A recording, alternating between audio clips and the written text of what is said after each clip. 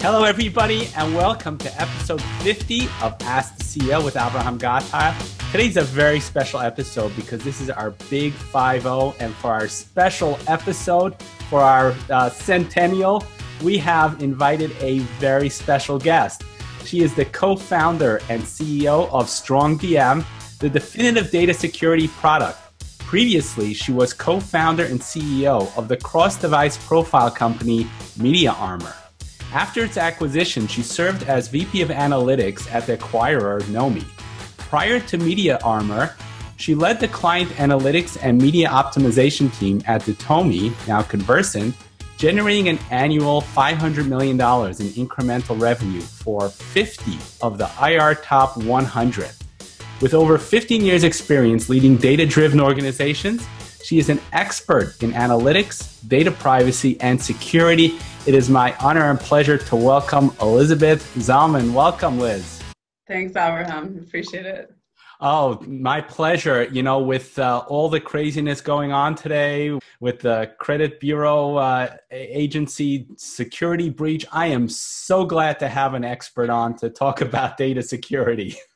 You're very sweet. Yes, it's been a couple of fun weeks.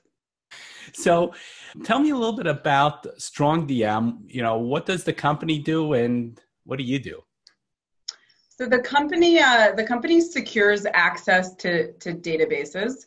And I think it's interesting you brought up the Equifax breach because I think that the big problem out there today isn't that hackers can breach a UI or a firewall. It's that they can actually go on and penetrate like corporate databases and steal identities and credit cards and all that stuff. And what we ended up finding that we hunted down, I'll sort of tell you the backstory of the company, is that with respect to database access, it just requires like a single user's credentials. And credentials are floating around all over the place. Like even in the second part of the Equifax data breach, where they talked about that Argentine website where it was admin. Like, you got little Post-its on the monitors. It's exactly right. And companies today have no way of fixing it. And the problem of stolen data is only going to get worse, not better, because we're ingesting more and more data. And so I think so long as user credentials are easy to hack, corporate data is going to be stolen. And so there are a number of companies out there today that are working on like getting rid of credentials in general altogether. And we're one of them. And it's funny, actually, the company started because 2 of the 3 founders were actually not involved in a data breach. We didn't breach anybody. We were breached. It was an IoT company. And what they did is essentially Google Analytics for the physical world. So they installed like Wi-Fi sensors and Bluetooth beacons in retail locations. And based upon your proximity of your phone to the end sensor, you could track somebody's literal physical path to purchase. And what ended up happening is there was a database that was unsecured and a hacker got in and leaked 100 million MAC addresses to the public. And this is for like every major retailer out there. That company, our company, was subject to not 1, but 2 FTC consent decrees. And that was the end of it. So we both felt pretty strongly that there was another story out there with respect to credential management, and we decided to focus on databases. So you formed StrongDM after that, right? Yes, correct. So tell me a little bit about the solutions, about the credential management solutions that you offer. So it's very simple. We secure access to databases, and what ends up happening is that you actually revoke database credentials, right? If they don't exist, people can't get in. And so people get access to us, which is a proxy service, and then we manage the connections back and forth to the different databases. So everything gets centralized, everything gets collapsed down so that DevOps and systems administrators don't have this massive threat surface area of credentials. And then because as a proxy service, everything is going through like a single pipe, you can see who's doing what, when, and where. You sort of get to, we're fond of saying you get to play God with database access. And for the layman out there, there's a very simple analogy. If you're going shopping, let's say, right? Like on the Gap's website or Williams Sonoma or whatever, you can create an account on your own when you go to make a purchase, Or it says like link Facebook, like use Facebook to log into the website. Yeah. And so that's single sign-on. It's like one account to manage access to a bunch of others. And so we do that for databases. Ah, gotcha. So then they log in through StrongDM. And I assume you have, so the way you operate, you have roles-based access for the different levels of permissions? Yeah, that's exactly right. So companies get to take a step back and honestly, for the first time in some of these companies' lives, they get to say like, who really needs access to this information? Does Bob the analyst really need access to this customer table or this piece of PII? And you get to say, no, he doesn't, or yes, he does. And sort of create this notion and really implement this notion of least privilege, right? So the minimum level of access that people need. And so it simplifies companies' access requirements. And it honestly makes their lives a whole lot easier. Yeah, for sure. So take us through a scenario. So let's say you have a guest coming into a building and some guy's got his password very prominently displayed on his monitor, right? So this person goes home and he decides, hey, let me try to hack in, right? So he obviously has the password, but what can be done now? Like right this very moment. Right. So right now, so he's not only going to need the password, he's going to need the guy's username. He's going to need the address of the database. Oftentimes, or the majority of the times, companies' databases they're private. You can't access them publicly. So you either have to be in the office or on the VPN, which means you have another level to get through. So there are definitely protections that are already available there.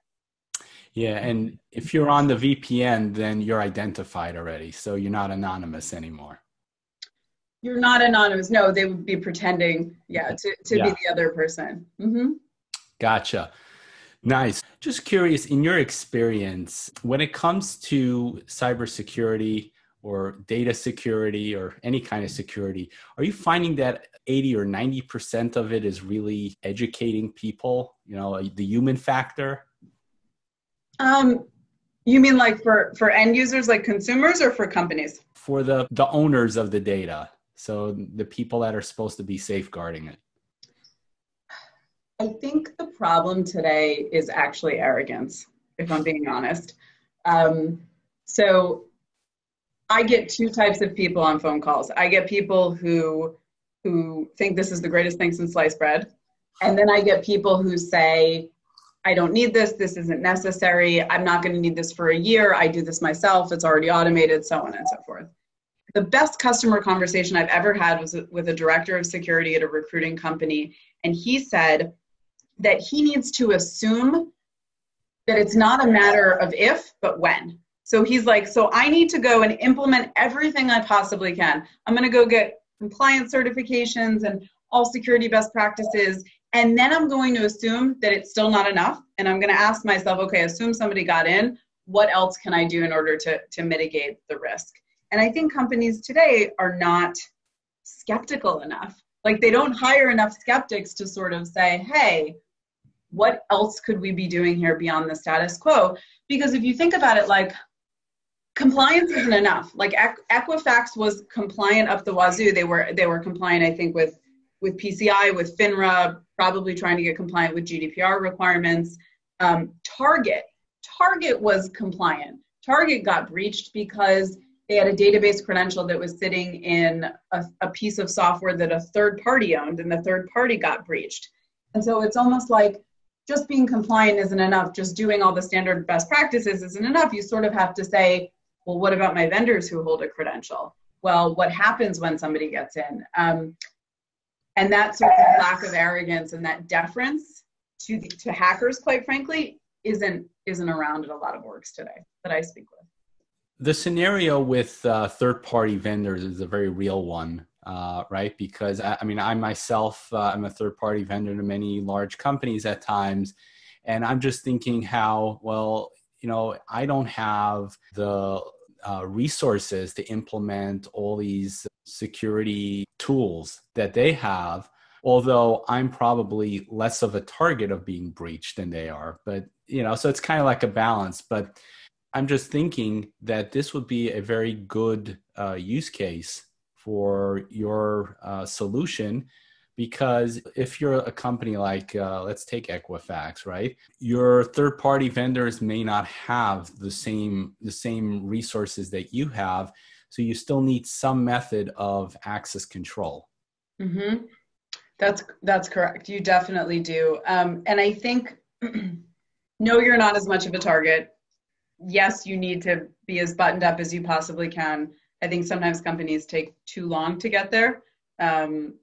Like we do a brisk business with companies who like need to grow up, like they're pre-IPO, and it's like, oh crap, what am I going to do? But I think one of the challenges that we see with security products today, and we're a purchaser of security products as well, right? We need them to run our own business, is that they're really tough to use. They're really hard to use. It takes like a person to staff to use them. People are used to like this old school enterprise notion of like stuff that like Oracle offers, for example, right? Or if you're top to bottom .NET with SQL Server. This notion of something being easy and simple and yet still providing security, I think isn't fully formed yet in the security space. So I can tell you with us, like it was actually a founding principle that if it takes more than one click to do something, it's too much. We don't ship it. And it's funny because there was the guy I was referencing further, the one who said that his default state is like, it's not a matter of if, but when. We did a round of product development about 2 months ago, and we asked our customers to describe what we did, because we don't have a name for the category, so who best to talk to except your customers? And we spoke to him, the quote's actually on the website, and people were really struggling with how to describe us. Mm-hmm. And this guy said that he thought that the reason why he was struggling was because we had combined two completely opposing forces. There's security, which has to be hard and is really tough to do right, and convenience, which is like an app right on your iPhone. And he was like, and you've been able to combine these two and they're completely opposing, and that's a miracle. And that was the problem. And this is a guy who like does InfoSec, right? His job is to know what's out there for security, and he was struggling with the idea. How did you get past that? Well, we got past it because it's just very easy to use. It's just, if you think about what's available out there today, like a way to turn the industry on its head, security in general is thinking about security almost as, what would you, Avraham, require? Like as a consumer, you're in an app, you're tracking on your Fitbit or whatever every day, right? And that thing is so easy and simple to use. Why can't it be that simple to secure web pages or databases or anything? Like, why does it have to be hard? If you think about it, the big players like Cisco and some of the other name brands out there, they all have text-based command line interfaces. Mm-hmm. They do. And in fact, one of them, I remember when we started a couple of years ago, somebody said, oh, hey, you're very similar to this other company. And I looked them up, and their onboarding doc was 19 pages of command line stuff. We don't even have onboarding docs. So there's one class of companies, to your point, there's Cisco, there's IBM, there's Guardium, there's Oracle. There are all of these guys who service companies who are like big Fortune 100 companies who are able to write the 8-9 figure checks a year, right? And they have a team staffed to run these things. Yeah, and that's not the modern organization today. That's not you, right? You don't want that to be you. Exactly. And I think that is what intimidates a lot of people from deploying security solutions, because they just look at it and go, you know what, I can't deal with this. I can't read 19 pages of onboarding docs and command lines. Yep. So Liz, who would be an ideal client for your company? That's a good question. Besides me. Besides you. So the companies that seem to take advantage of us the most, companies who already have like a single sign-on provider for web services who are looking to extend that to databases, they're typically high growth technology companies with technology at their core. And also companies who are migrating to the cloud or have a hybrid solution, like they've got a lot of databases in a lot of places, and there's no way to centralize access to those. And what size would a company would that typically be? If it's a startup, you're probably talking somebody who's raised 50 or $100 million, maybe a valuation of, $500 million or $1 billion, or like, a newly IPO'd company, like within the last 5 years. Okay, gotcha. So it could be anybody from, let's say a 10-man organization up to like, what would be a good higher range? Our largest client is Hearst, the publisher. They probably have, 5,000-6,000 employees, something like that. Yeah. Gotcha. So it's a nice range. It's a nice range, and it's the exact same amount of effort to implement, whether it's you or it's Hearst. That's the beauty of it. That's the beauty. Awesome. So Liz, have you ever dealt with IoT technology? I know you've had an IT company, but within your current company, have you ever dealt with IoT security? We have, in the sense that we have customers who deal in that space, and they're ingesting just gross, enormous quantities of data. And so they're securing access to that data through us. Sure. Awesome. And have you found any challenges with securing IoT companies? IoT companies tend to be more like data lake companies, right? Or NoSQL databases. So just big blobs of data that are coming in like a Hadoop ecosystem, right? And oftentimes in the Hadoop ecosystem, access is almost more command line oriented, because it's file systems. It's like HTTPS, DFS, as opposed to people who are ingesting smaller quantities of data, which doesn't mean small, it just means smaller. And typically that stuff is being stored into like traditional databases with rows and columns. So I think IoT guys are much more dependent on the newer tech. Non-IoT guys use newer tech, but also have like the old relational databases in play. I don't know if there are challenges, it's just different.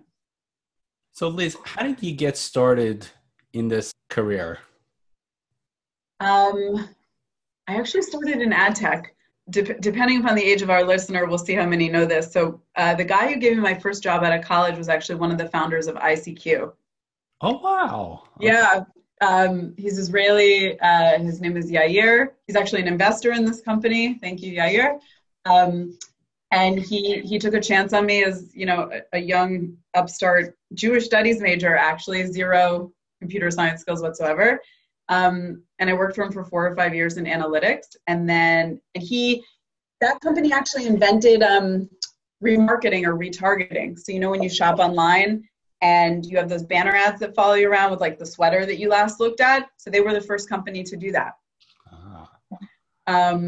So I worked for him, and then I said, I think I can do better, because mobile was starting. And so I started a company with a friend, and we tracked consumers on their devices, right? Phone to tablet to desktop. And then when we got acquired, it was when the company that bought us had their Mongo data breach, the IoT data breach with the MAC addresses, that I took a step back and I thought, maybe I should do something that is less trying to sell more clothes for companies and more, this actually affects me as a consumer, and I think there's something that we can do about it. Nice. And what was your decision when you decided that, I'm going to start this company?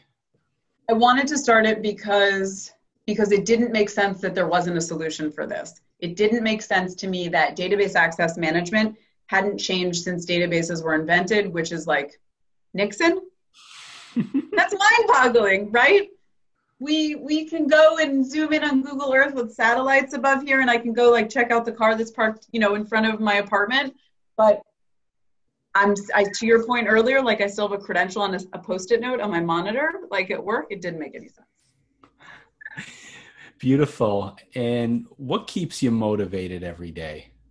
For me personally, it's the challenge, right? It's waking up and it's knowing that every single morning, my fate and the company's fate is in my hands. It's in my employees' hands.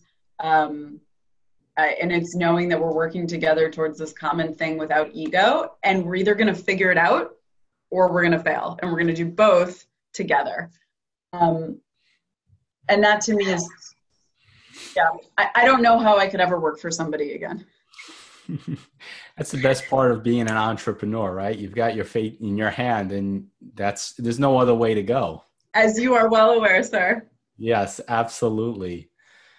As you were building your career, what were some of the ups and downs you had to deal with? I mean, a big down was actually when the company that acquired, when Nomi acquired MediaArmor, and then it went under itself.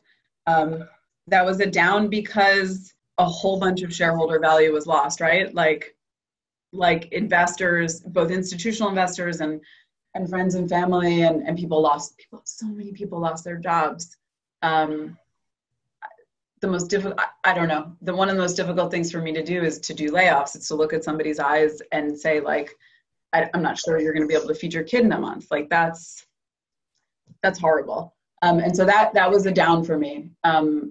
And people felt that really, really deeply. For me, ups are fundraising, are getting people to believe in a vision that we have, that may not yet exist, that might not have revenue behind it yet, but there's something there and they see the kernel of something that could be amazing. And they say, yes, I'm going to go on that journey with you. And that's like, those are some of the best days when you sign those docs. For sure. And any favorite books that you have that you use to help you get through some of these challenges? I don't have a favorite book. I'm a huge fan of science fiction. So my dad, 25 years ago, bought me this like science fiction anthology of short stories, and I buy it every year and I read through it. I also just read Ready Player One, that's being turned into a movie, I think, like about a gamer, and it was just so much fun. It's incredible. So I try to do less nonfiction because there's so much nonfiction in real life, because life is nonfiction, and just like fiction. Like I want to be whisked away to a place that isn't my computer being a therapist for data breaches. Nice. It helps you be creative as well. Yes, I think so. Cool. So talking about being a therapist for data breaches, right? So, there's a statistics that many small businesses fail in their first year. Where do you think entrepreneurs go wrong?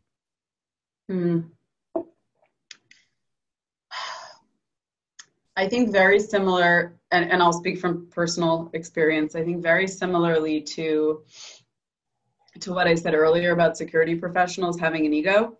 I think entrepreneurs have an ego. And I have one too, right? You need it. You got to do it for the job. You got to be stubborn and steadfast and say, no, I'm not going to do this. I believe it's going to be this. But I think what ends up happening is that, and everybody says this, right? Listen to your customers are going to guide you. I think very few people actually do that. I know I didn't do it very well earlier in my career at my last company, not well at all. And at this company, we did it so well that it actually brought us to where we were today. We had this different idea for a company. Like we started off with this notion of data quality, and like 6 or 7 months in, nobody was really buying it. And we took a look at what people were really complaining about in their day-to-day life, and it aligned to the breach that had happened at Nomi. It was that credential management was really hard, that it was hard to get connected, that it was impossible to monitor. And we wouldn't be here without listening to our customers. So I think all entrepreneurs say they do that. I think very few actually do. And that to me is where success or failure mainly lies. And they're also like, you're 10 years too early for a product, like that's not going to help you either. Yeah, exactly. You have to be there at the right time, but that is very sage advice because it's so true. We need to balance our confidence with a little humility and actually listen to the people that write our paycheck. Totally. Definitely. Yeah. Beautiful.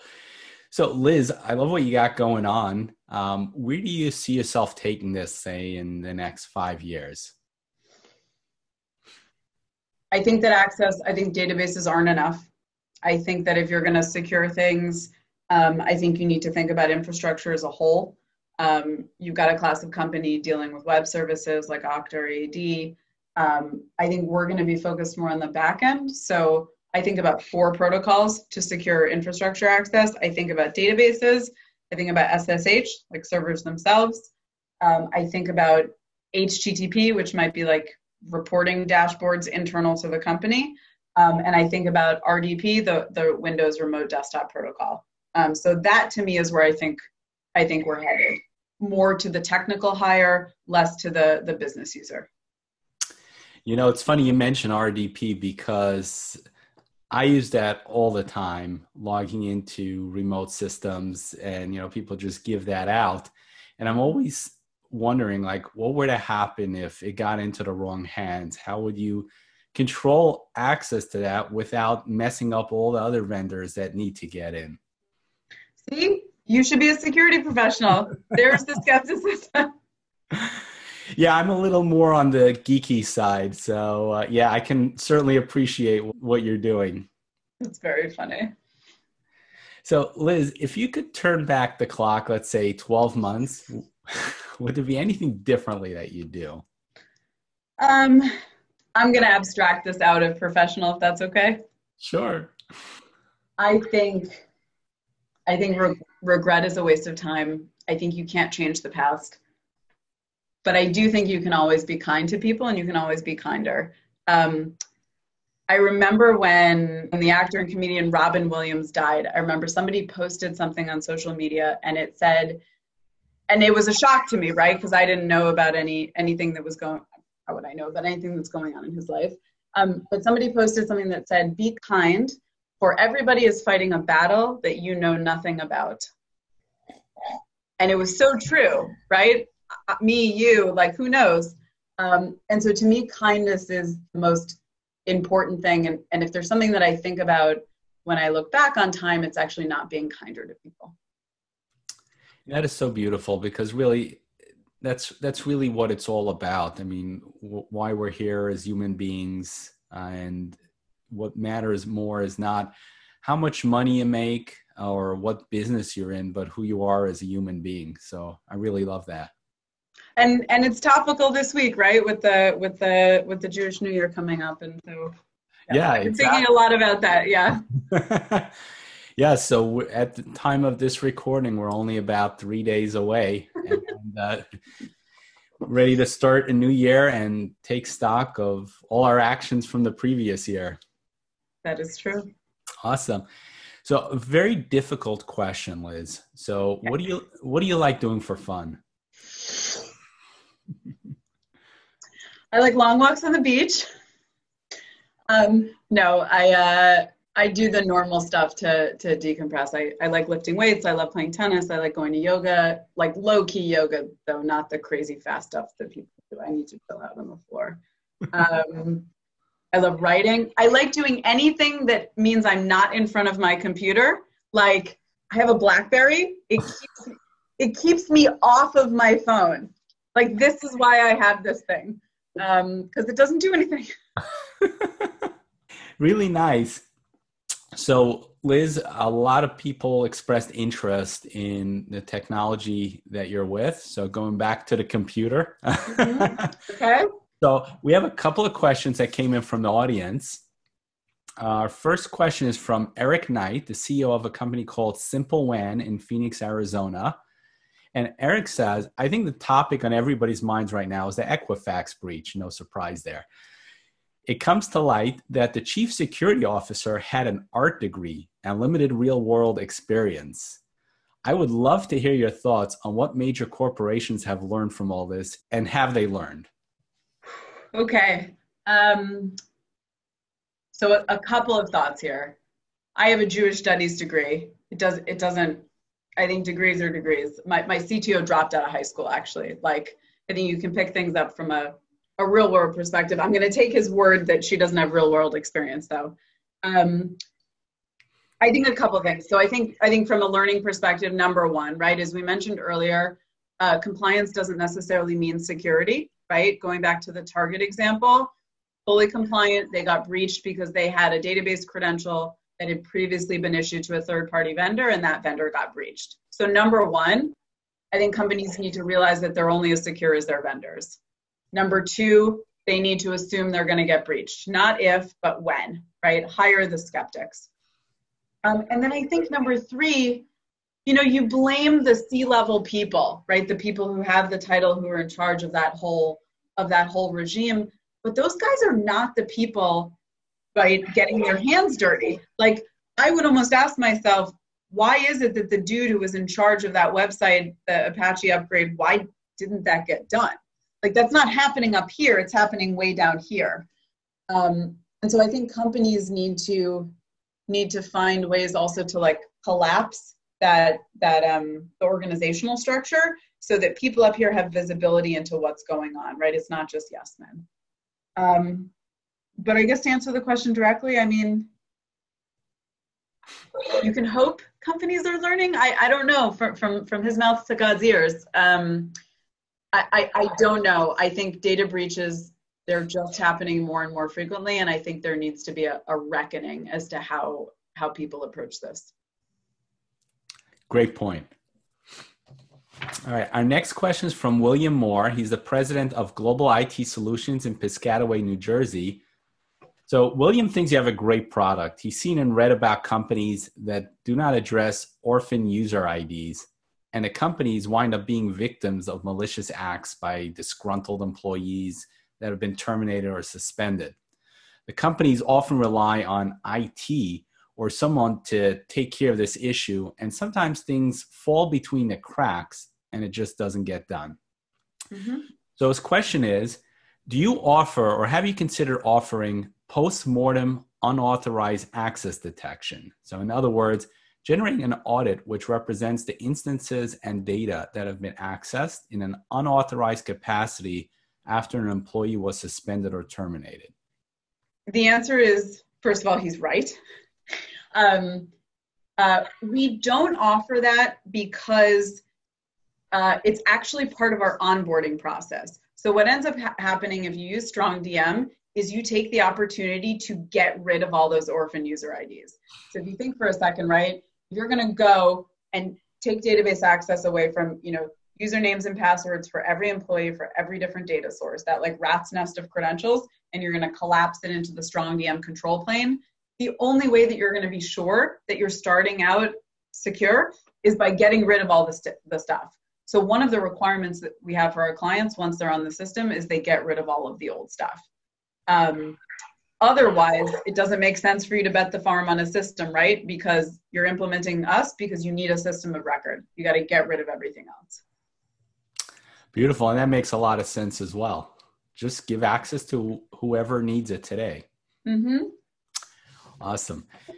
Okay. Our next question is from Agnes Vaisier from Risk IQ in London, England. So Agnes says, since your solution seems to be revolving around IAM, Identity and Access Management, how did you get the idea to simplify that process?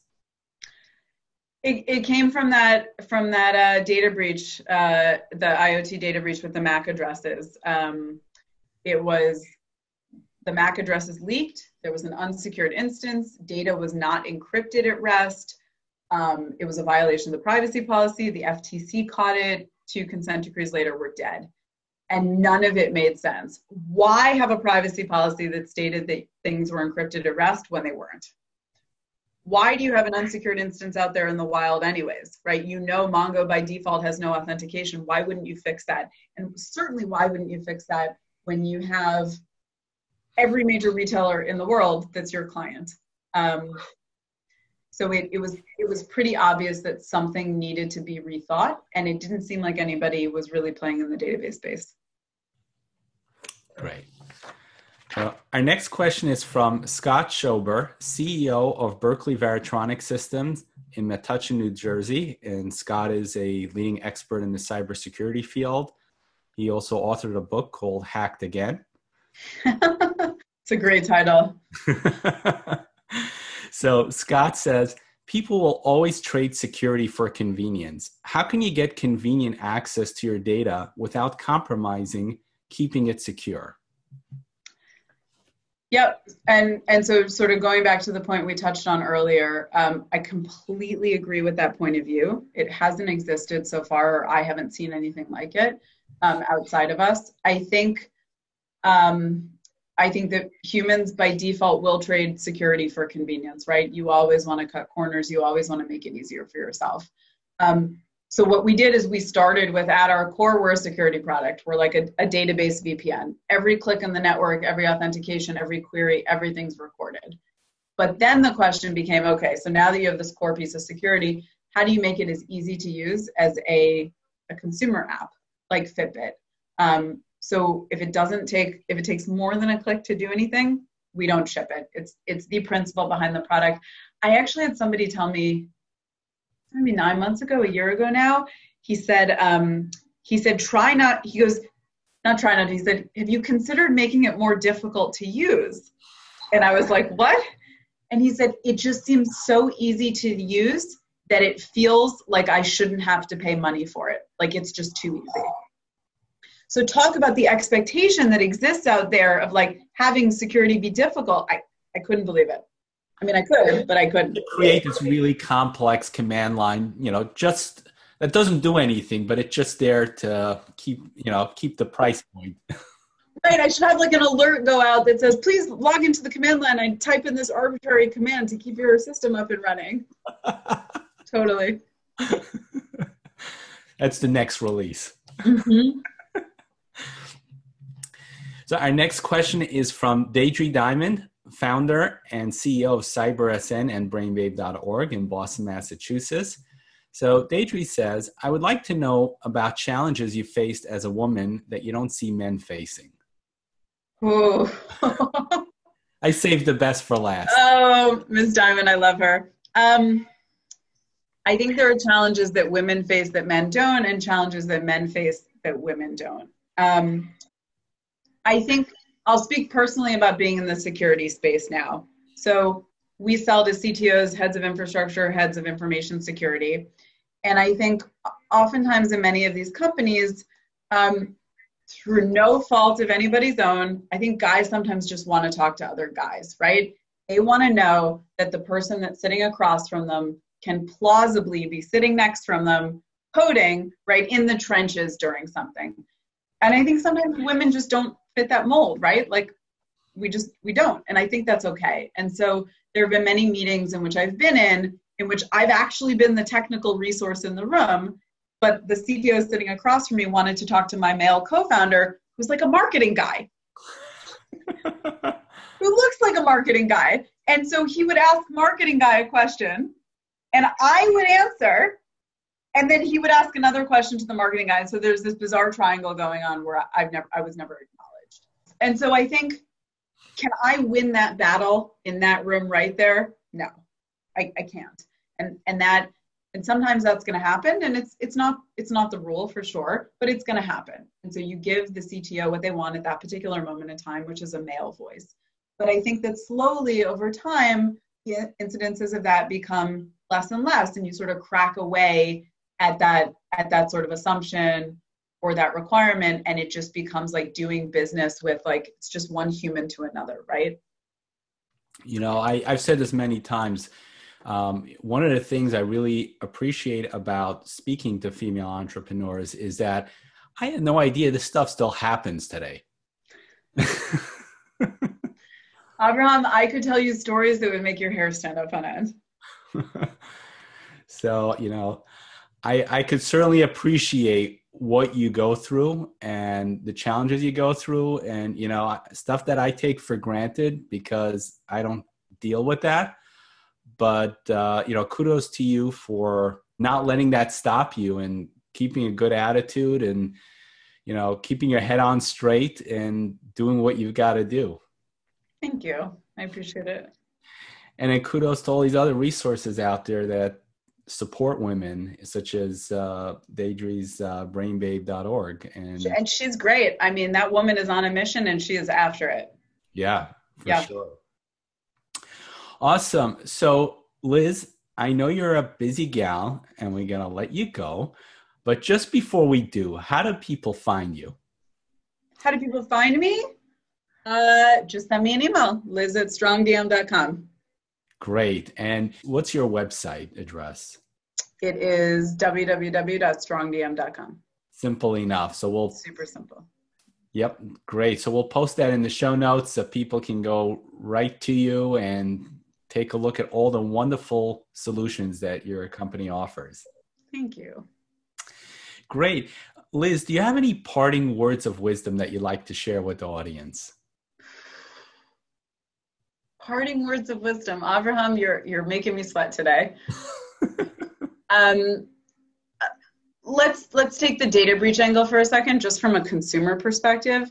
Be careful, be vigilant. I think about my stepmother who has her password sitting in her Gmail account. I think about my brother who's very hip and, is in his 30s and didn't take a single step to even look up whether or not he might have been impacted by the Equifax data breach. There are very simple steps that consumers can take to protect themselves against companies not being totally buttoned up, or being victim to being buttoned up, but because it's going to happen. Like having a single password manager, or having your passwords totally randomized, every month, or rotate them. I would urge people to take all of the small steps that they can as consumers to protect themselves. Awesome. Very sound words of wisdom, for sure. So Liz, thank you so much for joining us today. I really appreciated your wisdom and your time and everything you had to offer. And I really enjoyed having you. Thank you, Abraham. I am very grateful that I am interviewee number 50. I'm a milestone. So thank you for that.